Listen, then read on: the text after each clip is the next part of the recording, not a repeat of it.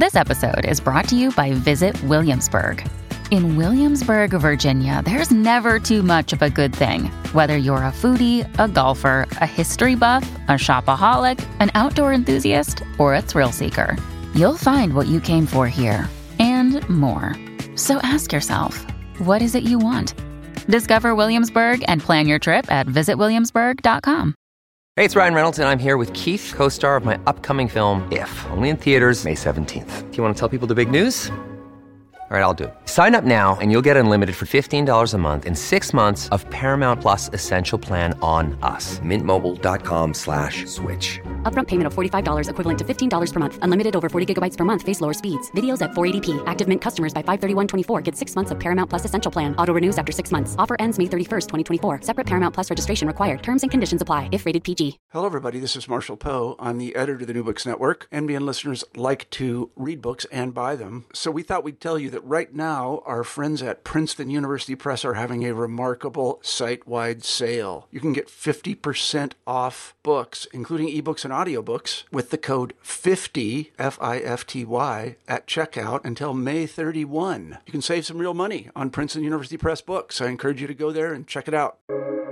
Welcome to the New Books Network.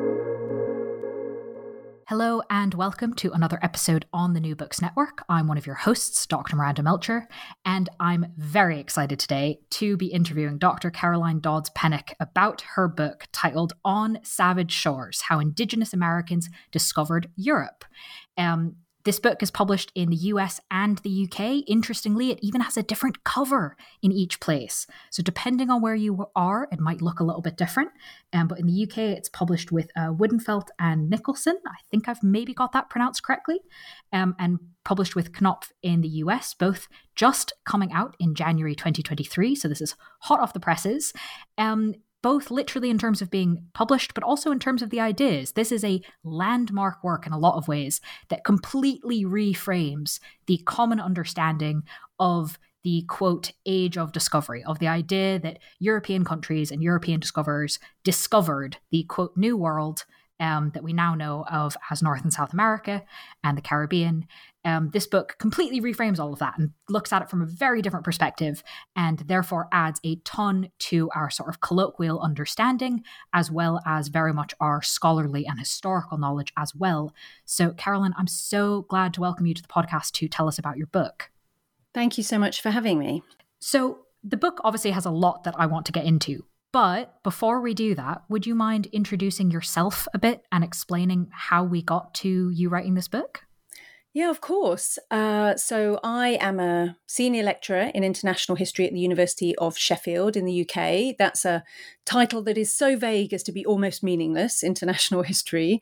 And what it means is that I started off actually as an Aztec Mexica historian, working on Mesoamerican history, on ideas around gender and violence, and in particular on understanding how Aztec civilization how the people could live with human sacrifice without being dehumanized by it. That was what my first book was about. So I was used to trying to read sources against the grain, to see things that weren't there, the things that they weren't intended to be written for is what I mean. And I started to wonder while I was looking at these Mesoamerican civilizations, why it was that we heard so much about the Spanish coming west, Europeans, white men traveling to the Americas, and so little about indigenous people going the other way. And so I started making a note whenever I encountered one of these travelers, and it turned out there were really loads and loads of them. And so that was the start of a new project that became this book. That's, I think, always a really good sign when a book starts from sort of noticing something and going, I wonder. What would happen if I poke at that a little bit more? Yes, exactly. So for example, there's one really famous expedition when Cortez comes back to Europe for the first time after his successful defeat of the Aztec Mexica people. He comes back and he brings this great entourage, which includes a lot of indigenous people in 1528. And it's often talked about as this glamorous expedition with dancers and jugglers and ball players and so on. But what people very rarely talk about is that there were also a lot of nobility in that group with him.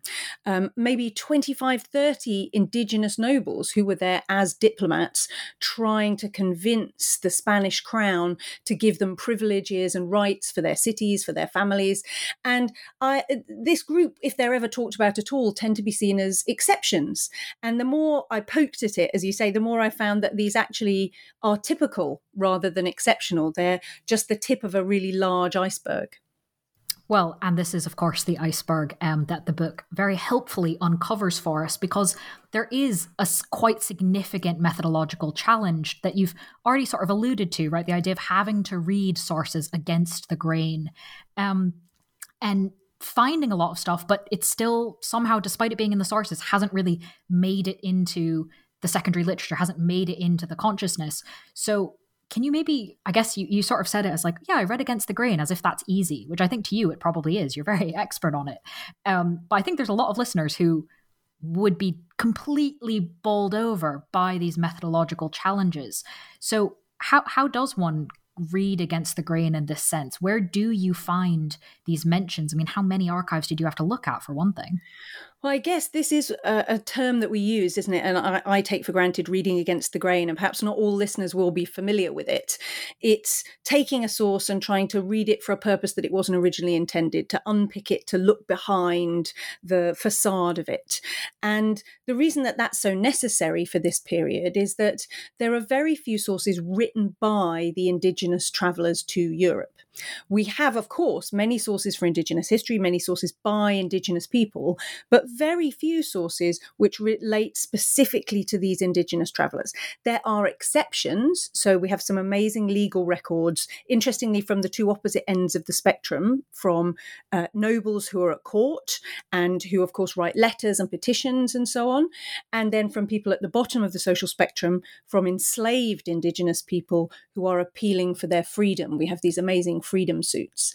And then we do, of course, have exceptions, but often we're dealing in talking about these people with sources written by Europeans who either just saw the people or in some cases kidnapped them themselves or enslaved them or just met them in passing. So you're dealing with this quite fragmented set of sources. And I'm not the very first person to ever notice that some of these travellers have come across the Atlantic, I should say. But as you said, they don't seem to have made that much of an impact on people's consciousness. One of the things that I wanted to do with the book, probably the most important thing, is to try and change the popular perception of the past, the wider sense of that past. Because I do have colleagues who've worked on individuals or groups from amongst this community, amazing work by people like Nancy Van Dusen, Andres Resendes, and others, Cole Thrush, working on specific travellers or specific places. But despite that, these Indigenous people in Europe doesn't seem to have transformed the way the wider sense of that period of history. People don't think of Indigenous people in Europe as being the norm, something that happens a lot. I was on another podcast with Susanna Lipscomb, who is a Tudor specialist, and there's actually a Tudor king, as the sources call him, at the court of Henry VIII. And Susanna said to me, I didn't know he was there. And she's a specialist in that period. And she didn't realise that these people were present in Europe at that time. So there's this difficulty, I suppose, in shifting the way that we think about this period. And part of the reason for that is that we have so few sources, I think, by these people themselves. Now, you talked about the number of archives. COVID means that an awful lot of this had to be done online, I'm afraid. And I'm sure there are other things to be found that I didn't find. I mean, my book covers everything from the Inuit down through what's now the Eastern United States, the Caribbean, Mexico, Peru, and now what's now Brazil and the coast of South America. So I'm positive that there are some archival sources to be found that I did not find. I will be incredibly excited to hear about any more accounts. My book doesn't pretend to be comprehensive, but what it does do is to put together pieces from all across this wide area to kind of show how this was something that was happening all across the period and all across the Americas and across Europe. And I have quite a lot of archival sources actually from the Archive of the Indies in Seville, where the Spanish crown put together these incredible records of their subjects and of the colonial period. They're quite micromanagers, the Spanish crown, so we have really good records for that period. And that's where we find a lot of these freedom suits that I mentioned, and also the letters and petitions from the nobility. That's just one of the archives that I did use. Thank you for explaining that and kind of situating the book and sort of some of what it's trying to do, how it relates to the literature.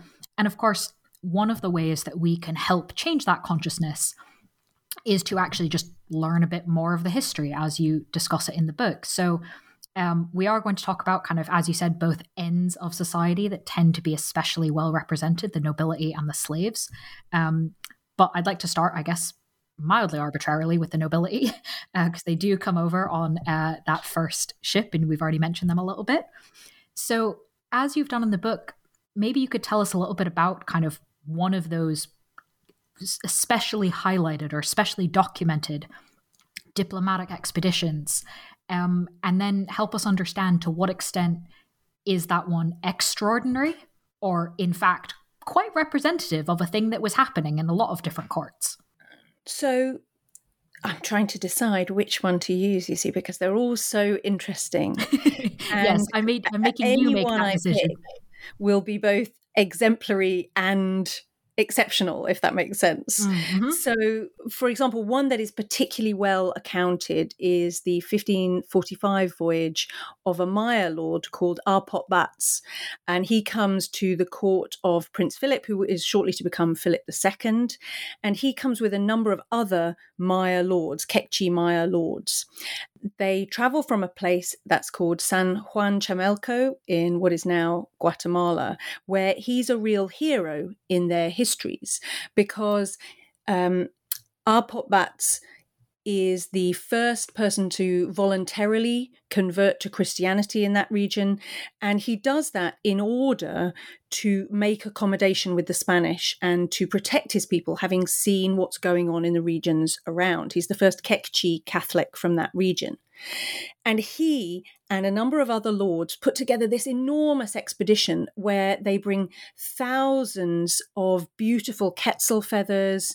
They bring cacao, pots, squash, all the different foodstuffs from the region.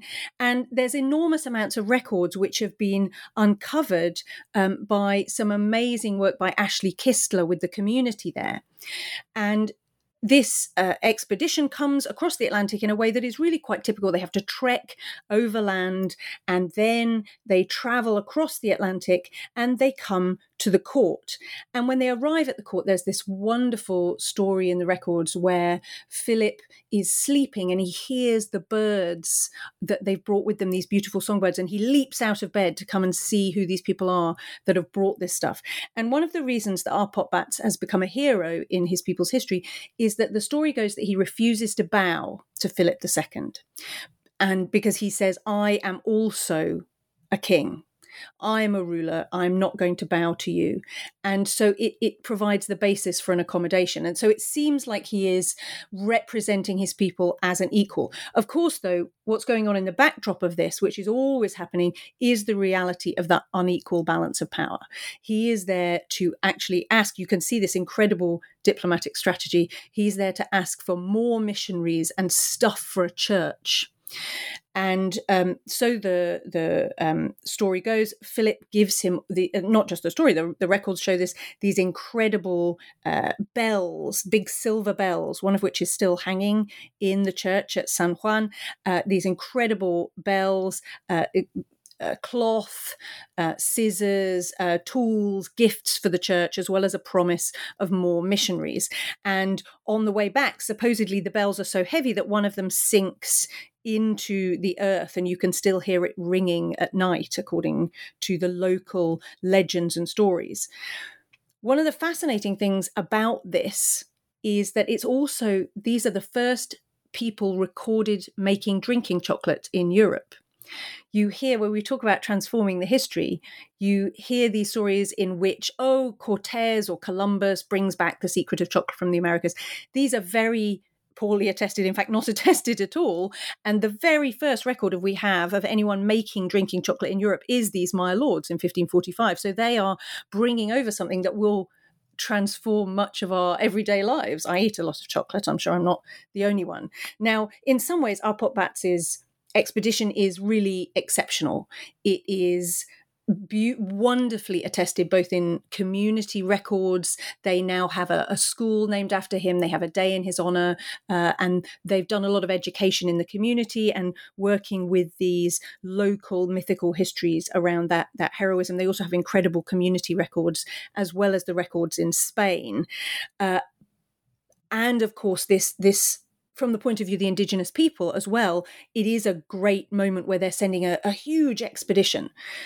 So it's in some ways exceptional, but also it's entirely representative of the fact that lords from Mesoamerica are going backwards and forwards all the time, not just Mesoamerica, from South America too. They are going backwards and forwards to the Spanish court constantly in this period. My book focuses on the period up to the founding of Jamestown, so 1607. So a lot of what I'm talking about in terms of these expeditions, diplomatic embassies, is Spain. But you see similar things happening in England, in France, in the Netherlands as the periods go on. And as I mentioned, there's a Brazilian king at the court of Henry VIII who is there on a diplomatic embassy. Now, Ardpot Batz is particularly independent, particularly powerful. Some others come from a position of greater weakness or who are much less influential. But nonetheless, it's just, again, I'm struggling for another metaphor than the tip of the iceberg. He is just one of many that we see, a lot of whose stories I tell in the book, but by no means all of them. Well, and the idea that some of them are more powerful than others, I mean, that would be true of the rulers that we might be more familiar with, right? There is a difference between the King of France versus a duchy of something in what is today Germany, but at the time, was not on the same level as the Holy Roman Emperor or something like that. So I think it's worth, one thing I was thinking of when I was reading the book was just kind of constantly drawing parallels in order to put these people, that many of whom for me were new, kind of in the same frame of reference rather than as some sort of other. It's like, no, we do know what it's like to have monarchs, some of whom are powerful, some of whom are not, some of whom kind of have lots of gifts and are impressive, and some of whom kind of have to beg for things more. Yeah, absolutely. You're quite right. It's simply slotting these people into our picture of this period where I think they've often been missing. And sometimes the power dynamics are very different in Europe to what they would be in their homeland. So Walter Raleigh, when he's imprisoned in the Tower of London, for example, in 1603, one of his two servants there is an indigenous man who we know as Harry. And he seems to be a servant for Raleigh for a number of years. But then when Raleigh later, a number of years later, goes back to the Americas, Harry is the cacique, he's the chief. And Raleigh goes to see his old friend, as he calls him, and Harry keeps him waiting. And it's quite clear that he is making sure that the power dynamic is reversed now that Raleigh is the one in the precarious position who needs his help, who's ill and wants supplies and so on. So those power dynamics shift as well, depending on the context that you're in. So speaking of power dynamics, and going back to the idea of the Spanish crown in particular being incredibly obsessed with sort of points of law and keeping track of every administrative detail, I was really interested to learn that, and I believe it's specifically from Isabella of Castile that kind of decides this, or at least influences it, indigenous people kind of writ large were considered vassals of the Spanish crown, which is a really particular type of relationship, and was kind of for the category almost of indigenous people, not particularly differentiated or nuanced. First of all, kind of why was that category chosen? And what was the impact of this as sort of relations and ties across the ocean continue and deepen? So what's important to understand is that after Columbus goes to the Americas for the first time, the Spanish crown appealed to the Pope for a papal bull granting them the rights to these new lands. And this papal bull, one of a number of what are called the bulls of donation, Portugal have some similar ones for mostly Africa, is it says you can have these lands, but it's on condition that you evangelize the people of these lands. And so in order to legitimize their power in the Americas, it's essential that the Spanish crown evangelize these people. And to do that, they have to recognize them as fully human, something that the Pope also declares them in 1537, as fully human and as vassals, full subjects of the crown. If they treat them any differently, then they immediately undercut their legitimacy for being there. The difficulty is that sets up a difficult balance for some people between wanting to evangelize what are seen as these new Christians, these innocents who need rescuing and bringing to the faith, and a desire to exploit and oppress and enslave people. And so you get laws being written, and you can see that Ferdinand, Isabella's husband, is much keener on enslaving people than she is. The minute Isabella dies, there are a number of new enslaving licenses granted, for example. So, we can talk about crown policy, but actually it's also about what individuals think. But in the main, indigenous people are declared to be vassals, and that means they cannot be enslaved except under certain particular circumstances. And those are if they're being rescued from a worse fate, which is usually slavery to a non-Christian, because of course, what could be worse than that? Or from being a sacrificial victim. If they are cannibals, and so people like Ferdinand go around declaring whole swathes of islands to be cannibal islands, for example. This is where we get the idea of Carib, a word associated with cannibal and the Caribbean. Or in the event that they are captured in a just war. And so, of course, you get people being imprisoned, and they say, well, these people were rebelling against us, and so they've been justly captured. The interesting thing is that while maybe 1 million indigenous people, according to Andres Resendez, are enslaved in just the first 100 years after the Spanish invasion, the Spanish crown actually go to quite great lengths to try and ban indigenous enslavement. So that's why we have these freedom suits. And in 1542, they actually declare that there are no exceptions. Nobody can be enslaved. Even before 1542, we have these fascinating cases. So, for example, a young man called Martin, who in 1536 applies for his freedom from a famous figure in Mexican history, Gonzalo de Salazar, who was a brutal man. He actually is exiled to Spain, and Martin goes with him. And Martin manages to appeal for his freedom on the grounds that he had been enslaved as a child and therefore must have been illegally enslaved. He has been branded on the face. He believed he was going to be a free servant, but was dragged into slavery. And so you have these incredible cases that speak not even to whether slavery was considered legitimate, but what grounds it was. And it's important to recognize as well that the idea of the vassals and not being able to be enslaved only applied to people who are subject to the Spanish crown. So if you're from Portuguese territories, well, that doesn't count. It doesn't matter if you're an Indio in the language of the time. It has to be someone who is Indio and from a Spanish territory. So you get all these disputes about whether people are legally enslaved, which from a contemporary point of view, of course, feels like the wrong argument, doesn't it? It does really feel like the wrong debate. It's like, no, you're all wrong. Why don't you just come over here, please?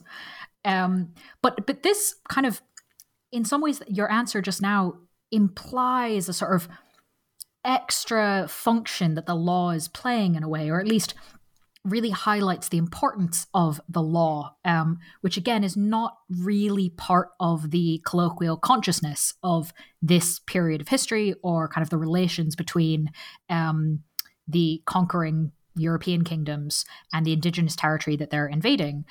We don't really think necessarily in terms of the law as part of the thing that gets rid of rights. We think about economics, we think about religion, sometimes we think about technology. But I was really fascinated that one of the reasons these sources are so tricky, one of the reasons you have to read them against the grain, is actually kind of on purpose words are being used to hide things. And it goes back to, in a way, kind of what you were just saying, this idea of the Pope laid out the rules. And so we're going to kind of only talk about things in particular ways so that it looks like we're following the rules. But it wasn't just about, are you in Spanish territory or Portuguese territory? It wasn't just about, oh, we're going to call you a cannibal and therefore we can enslave you. It went way further than that. Could you explain a bit how? Like the terms used to describe people in court documents and who was given different sorts of labels and kind of what sort of implications that had, for example, when it comes to like enslavement claims or freedom suits. I see what you mean. So yeah, language is incredibly important and legal statuses are incredibly important because there are legal forms of oppression and illegal forms of oppression. People go to quite great lengths to ensure that they're legalizing what they're doing. So from the very beginning, you see, for example, people being described with words like loro, which means brown, rather than being called indio, in order that they can be brought into Europe. And there are some senses in which your legal status doesn't matter. So the vast mass of the labouring class in Europe probably is experiencing quite a hard, difficult, often quite violent, quite disease-ridden experience, right? So there's some question about whether if you are an indigenous person or even a European who has been brought from the Americas as a servant, as part of someone's household, you're probably still very vulnerable. You're away from home. You are subject, very likely, especially if you're a woman or a child, to sexual violence within your home and to violence from your master, whether you are enslaved or free. And yet, freedom does matter enormously in some other ways and for some other people, if that makes sense. So there's an amazing case that Nancy Van Dusen uncovered of a woman who is of mixed black and white heritage. She's called mulatta in the sources, which isn't a term we use now. That's what she's called in the sources, who claims to be an Indio woman because she wants to be freed from enslavement. And it's a really tragic case. She starts screaming in the town square until a lawyer says, what's going on? She appeals. She says she's illegally enslaved. And in court, she begs the daughter of the woman she's pretending to be to say, tell them I'm your mother. And the daughter refuses. And she is tortured and in the end admits to lying, and so is remains enslaved. And it's this tragic case of where just the legal language being called Indio or being called, in her case, India or mulatta are the terms in the source, can make the greatest difference to someone's experience, while at the same time, in some ways, feeling like the smallest thing, if you see what I mean. It's really, really tragic. And there's one amazing source where just being called Indio is considered to confer on you rights. And so they keep calling this man Indio in the legal records, and his owner, the man who asserts a claim over him, says, you can't call him that because by calling him that, you're acknowledging that he has these legal rights. And so when he loses his case, they scrub all of that out of the records. They erase his identity literally from the legal records because in losing the case, he's been denied that identity. It's incredible how what are quite dry records can sometimes feel very, very immediate and really, really moving. And certainly the way that they're discussed in the book. For listeners, in case you haven't realised by now, I'm sure you have, we are in many senses doing a whistle-stop tour of the book. And so for anyone interested in reading it in depth, there are a lot of cases and examples of particular Indigenous peoples either travels or settling in Europe with a lot of detail and richness that is kind of surprising when we think of the dry documents that they initially came from. And that's kind of one of the other kind of types of experiences I'd like to turn to now that we have at least a little taste of the idea of the splendor of some of the noble visitors, as well as the tragedy, really, of the up to, as you said, 1 million in the first century Indigenous people who are enslaved. It's not just quite those two categories of Indigenous people that are in Europe. There are travelers, there are the people, as you said, bringing over drinking chocolate, bringing over a whole bunch of things that maybe their contribution in them does not get picked up, like tobacco, for example. But of course, they were experiencing like really strange places for them that were not at all like home. And so the same way that we do have conceptions of, you know, what did Columbus think of when he went to the Caribbean or whatever, we have those records in our imagination, the impressions of it. What were the impressions of Indigenous travelers when they encountered places like Seville or places like London? It's really hard to tell in a lot of cases because we have, as I said at the beginning, very few of these people's individual voices recorded.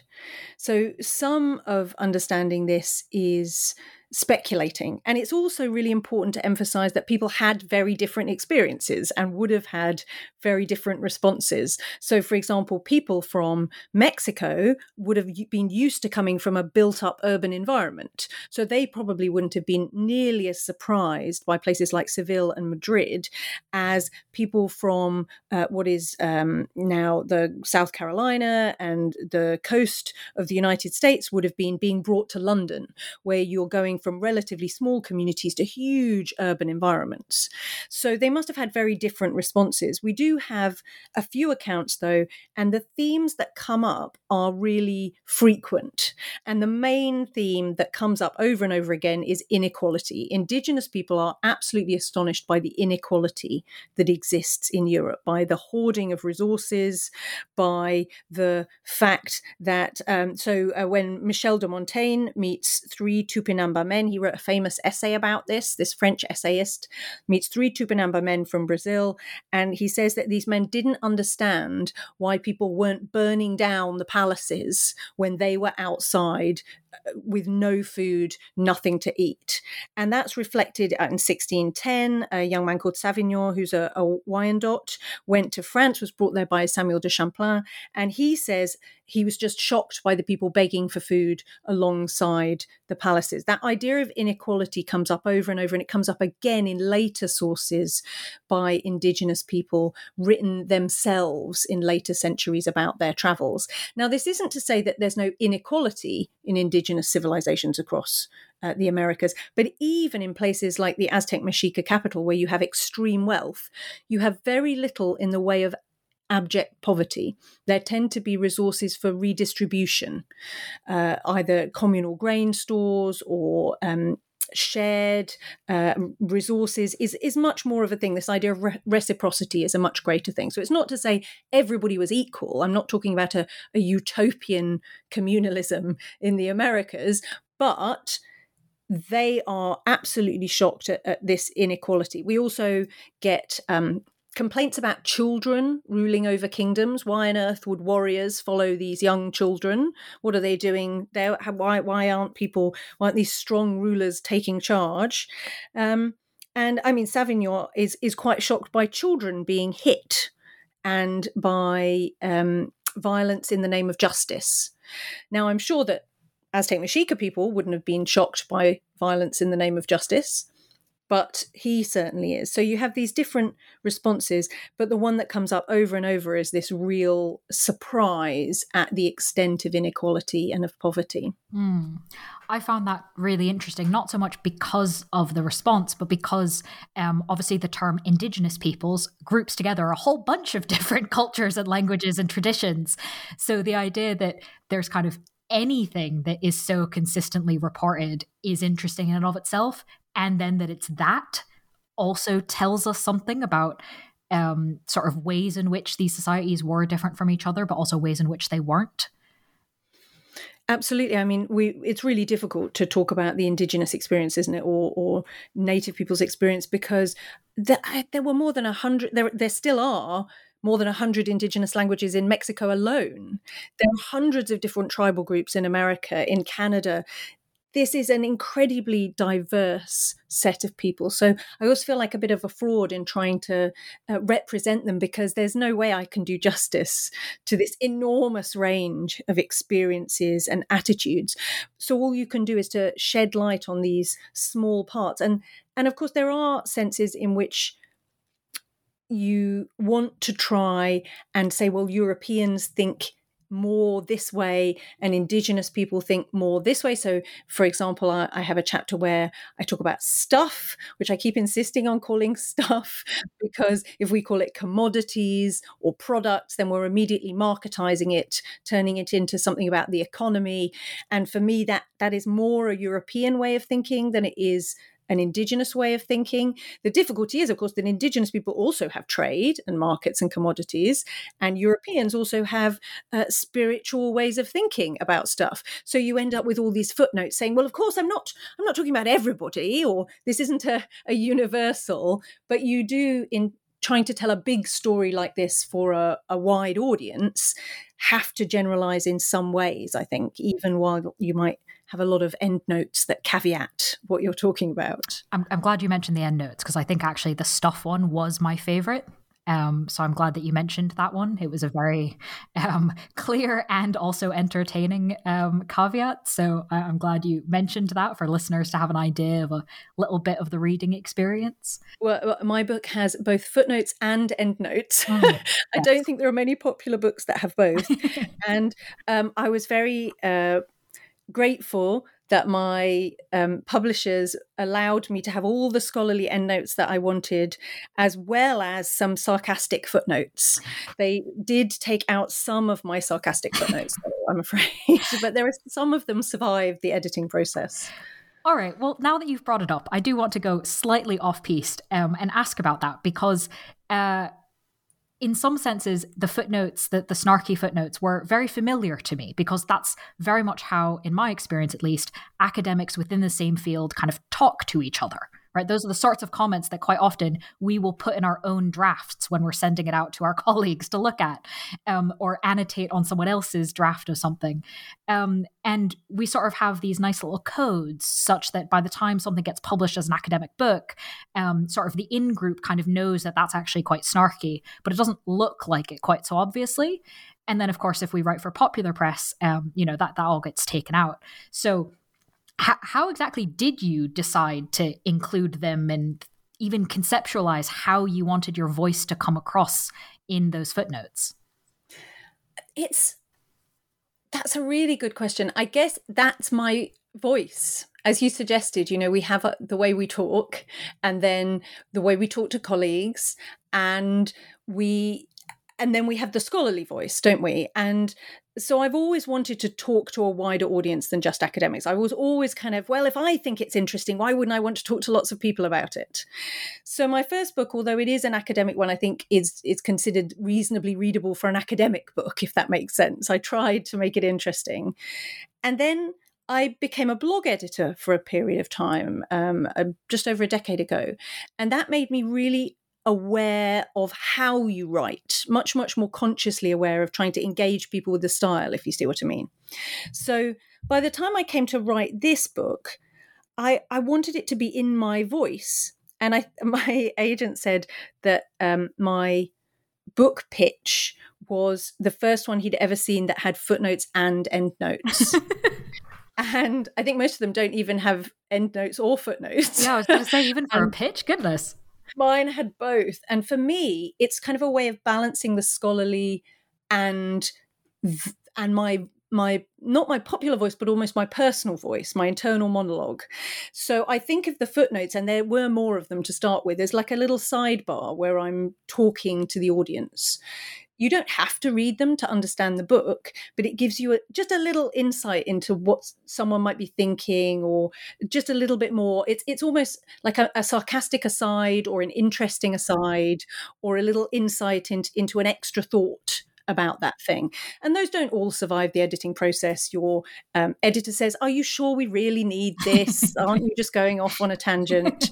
And so the footnotes, the endnotes are there to give colleagues, scholars, or anybody else who wants it all the information they need to follow up on what I said, to validate it, to check it, to carry on the work, to look more into what I was talking about, because it was a really scholarly piece of research as well. This isn't just an overview. I went and did a lot. I went back to the primary sources every single time that I could and found original primary sources.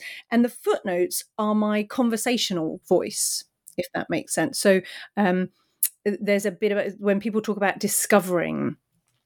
I think of that as a really good example. So when people talk about Columbus discovering a place, every time I say it, I kind of have these heavy mental inverted commas, these scare quotes, because you can't discover a place when millions of people are already living there. It's like me coming around and discovering your house. It doesn't make any sense. And so that kind of thing is something which in scholarly writing might be taken for granted, but which I want to draw the reader into that thinking about it as well, if you see what I mean, to kind of point at it and say, but look, this thing doesn't make sense, or look, this other thing's interesting that you might think about. So that's how I think about the footnotes. And the two examples you've just given there of discovered and stuff really goes back to the point you were making earlier about the importance of language. And how in, for example, these legal documents, we can see that, well, if you call someone this, then that actually means that they have these rights. If you call someone this, it's not just the word in and of itself, it's the implications that come with it that we have to pay attention to. And that's completely the case, even when we're talking sort of in modern language about things that we all think we know what they mean. I found the footnotes really interesting and sort of poking at words that maybe otherwise wouldn't get a look at and go, oh yeah, hang on a second. What does it mean if we say discovery? Whose voice are we completely shutting out? Absolutely. And words like brought, people were brought to Europe or they were taken to Europe. Now, you're hiding a whole conversation there about consent, aren't you? Did they agree to come? Were they kidnapped? Are we reading too much into that word? Maybe they did agree. How do we know? And language is really so vital. I mean, the book starts with a comment on words and on language. And for me, thinking about language is a conscious way of just trying to invite people to think about things in a different way. Saying overtly, look, hang on, here's how we've always thought about things. Here's how we've always talked about things. Instead of doing it like that, maybe let's think about it in a different point of view. And language can really do that. So calling the Americas Turtle Island, as many people in what is now the United States do, instead of calling it America. Because, of course, the concept of America doesn't exist before Europeans arrive and Amerigo Vespucci is mistakenly credited with being the discoverer. It's sort of named after him. Just little things like that. And so I try where I can to use people's own words for themselves, for their people, to be aware that there's a legacy here, that these things matter. And I know that some people will say, oh, that's a bit much. I just tell me the interesting stories. You know, I don't need to be given the complicated words. I don't need to be thinking about that. Okay, but you know, what I'm trying to do, which is kind of where we started, is to flip people's point of view, to give a different starting point to this period of history. And so language is part of that, and of trying to change that perspective and just get people to think about it in a different way. So one of the aspects that I was very pleased that the book looked at in a different way, that flipped the script on, was, of course, the church. Because even just in what we've discussed so far, the role of the church, the role of the Pope, is clearly incredibly important in determining a lot of the parameters of the interactions between Europeans and Indigenous peoples. And we tend to think of it that way. We tend to think of it as the Catholic Church sort of going over there and imposing itself. And obviously, in a lot of ways, that is literally true. Missionaries did go to these places and did literally impose themselves. But you also look at in the book on the work the other way. What impact did the Indigenous peoples have on Catholicism and Christianity? Because, of course, it's a two-way street. If you're interacting with someone else, there's going to be some sort of impact the other way. So that was somewhere I was really interested in, kind of how you flipped the perspective there. And I was wondering if you could tell us more about the impact of Indigenous peoples on the church. Yeah, there's been a huge amount of work, of course, on ideas like syncretism, the mixing of Catholicism and of indigenous religions in the Americas to create a new kind of faith. Even if you look at Mexican Catholicism today, it's not the same as Spanish or Italian Catholicism. They have many practices and rituals and beliefs that are very distinctive and unique to their context, to their environment, and to their heritage. it's hard to trace the same kind of process taking place in Europe, because the majority of indigenous people who come to Europe are either brought for the purposes of evangelization or are in a context where it would be incredibly unwise to express unorthodox views. So you have this fascinating thing where the church are bringing over young people deliberately in order to teach them the faith, with the idea that they will be then sent back to the Americas to convert their fellows. You see that happening with the French crown and the peoples of what are now Canada. You see that happening in Spain, in Portugal. It's a really common practice. And you see similar things with Britain, though they tend to be more concerned with showing that people can be civilized than that they can be Christianized, actually, in Britain. Now, what that means is that you have often young men, occasionally women, being taken to monasteries and convents, famously Guadalupe in Spain. We know that there were indigenous people present at Guadalupe being taught the faith at a shrine where there is a dark-skinned saint. The thing that they're going to be asked to worship is a dark-skinned icon of a saint. How would they have felt about that? And a saint that's particularly associated with ending epidemics at a time when their peoples were being decimated, of course, by epidemics as well as violence. How would they have seen that exchange? And we just don't know. We do know, though, that they're present and they are forming ideas about belief and about Christianity in Spain itself, at the heart of empire. We know that there are these incredible exchanges taking place of education, of belief, of faith. We know that this is, again, the norm, that these people are ubiquitous in Europe. What we don't have is very good evidence, though, for how these people saw things or for how they interacted, but it would seem extremely unusual if they weren't going through the same kinds of processes as was happening in the Americas, where we have much better evidence. And we know that some people became fervent converts, absolute believers who were completely converted, and others totally rejected the faith and said, what on earth is this? And we do see among the indigenous people who travel to Europe really different responses to their experience. So Manteo and Wanchese, who are two people from Roanoke and Croatan on the coast of the United States. Roanoke, of course, famous island, the place of the lost colony, and they are brought across to London in 1584, and they work with a man called Thomas Harriot on the first Algonquian language Latin alphabet, an Osamokamuk alphabet. It's often credited to Harriot, but it's become clear that they're really involved in that. The first time that they go back to their homeland in 1585, Manteo remains very allied to the British. He works with them. He is baptized. He is sufficiently trusted and is considered sufficiently Christianized and a man like us that they give him his own gun, which is almost unheard of. They don't give pieces, as they're called, or guns to indigenous people at all in this period. But Manteo gets his own gun. Wanchese, the second they land, he disappears. And as far as we can tell, he foments the local people where he's from against the English. So you have this incredible range of responses, just as is happening and is better documented for the Americas, where we have a lot more writing. It seems that exactly the same thing is happening in Europe, but we have to, again, look a little bit harder to see those different responses.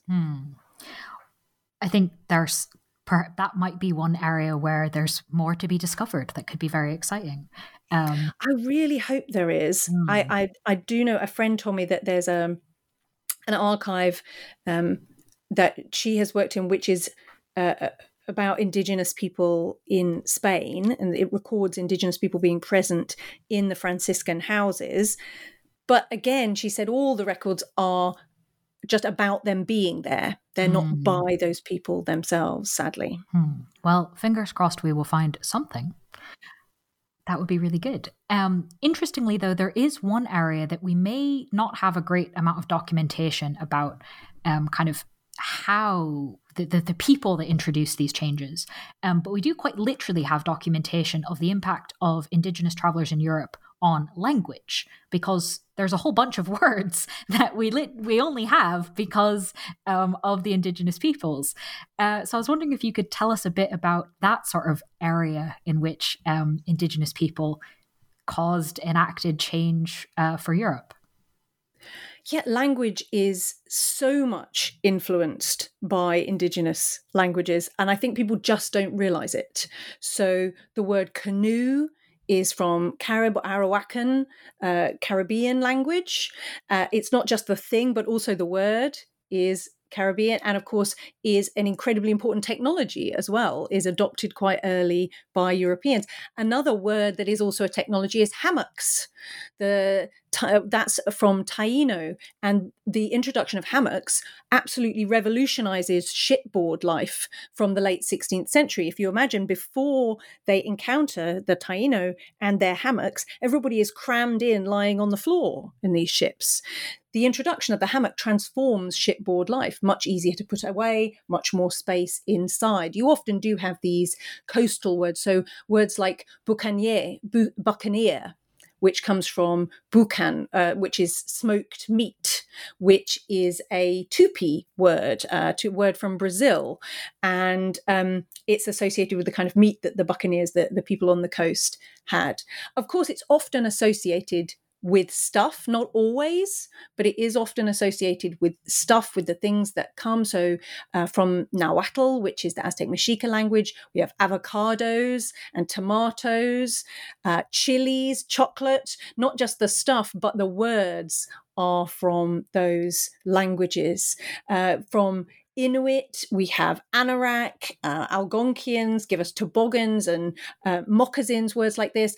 And it's so fascinating how, depending on which Indigenous culture encountered which European society, how those languages differ. So chocolate, is a word that cuts right across. We have words, chocolate in English, chocolate in Spanish, chocolat in French, chocolate in German. It's really similar, isn't it, in all these different languages. But if you think about, so the Spanish used the words tiza, for example, which means chalk, because they met the Nahua. But that word hasn't come into use in English, where French have a lot of Tupi words, like ananas, for pineapple, which comes from the Tupi word nanas. And so you have these stories of encounter being built into the language that we use every day. And it's also the stuff that we use every day. You mentioned tobacco. Tobacco is not a popular product nowadays, by and large, in many parts of the world, but it is an incredibly pervasive one. And smoking is an Indigenous practice. People weren't smoking. They weren't chewing tobacco. They weren't using pipes. They didn't have cigarettes. It's an entirely Indigenous practice which has been adopted wholesale, and which people don't think of as being Indigenous. This is one of the most important things for me, I think, is just reminding people of the roots of so many of these things. When people think of tomatoes, they think of Italian cooking. They don't think of the Americas. When people think of potatoes, they think of Irish cuisine, perhaps, or of a Sunday roast here. They don't think these are products of the Americas. I mean, imagine East Asian or Indian or West African cooking without chilies. It's almost inconceivable, isn't it? People can't imagine what that must have been like. But 500 years ago, these cuisines were totally different. And that's, I guess, is the bigger story of the book, is this attempt to just highlight the cosmopolitan roots of the world that we live in today. I mean, we're all migrants historically. We could go back in England. I can go back to the Romans, or I could go back to the Angles and the Saxons. There's wave after wave of different encounter, and I'm just highlighting one. But that one is so often seen as being driven by Europeans. 1492, Columbus encounters the Americas and opens up the beginnings of the global world. And I guess what I'm trying to get at is it's not just him. It's not just Columbus and Walter Raleigh. Walter Raleigh and his tobacco and potatoes tobacco and potatoes were both in Europe long before Raleigh even thought of heading to the Americas. And indigenous people were among those that carried them to Europe. And so it's that question of transformation, right? Of shifting the dial on the way people see this past. Well, I think that is a perfect place to end our discussion of the book, because it touches on so many of the key things that you're doing in the book, and of course on some of the points, at least, that we've managed to cover in the discussion. Hopefully we've covered a bunch of the things that were interesting. Obviously listeners can read the whole book to get all of the different pieces and ways in which the impact and transformation is much more apparent than we perhaps remember. And hopefully once more people read the book, that will maybe change.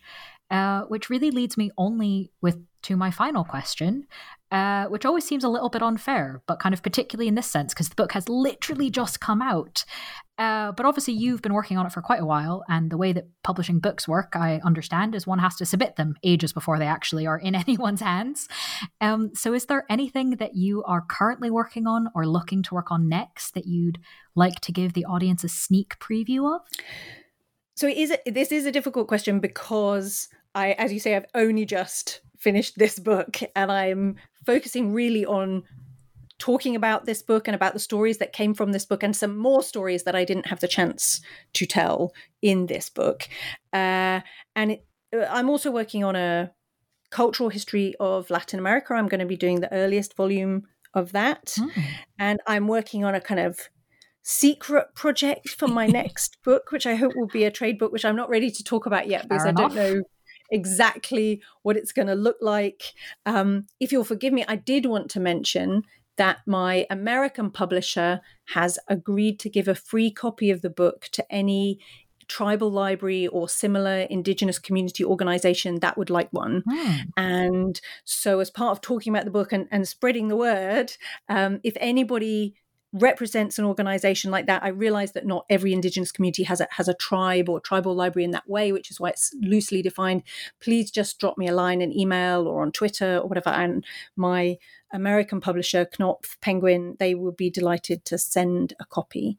So I guess, I'm not quite sure where I am. Honestly, I'm in that what's the word, in that kind of marooned place that writers find themselves when they've just finished a giant project and are still really talking about it and in it, and trying to find my brain again so I can write about something different. Well, any listeners who want to join Caroline in this are very welcome to read the book, which again is titled On Savage Shores, How Indigenous Americans Discovered Europe. It's just come out in the US and the UK, and so get your copies wherever might be convenient. Caroline, thank you so much for being with us on the podcast. Thank you ever so much for having me on.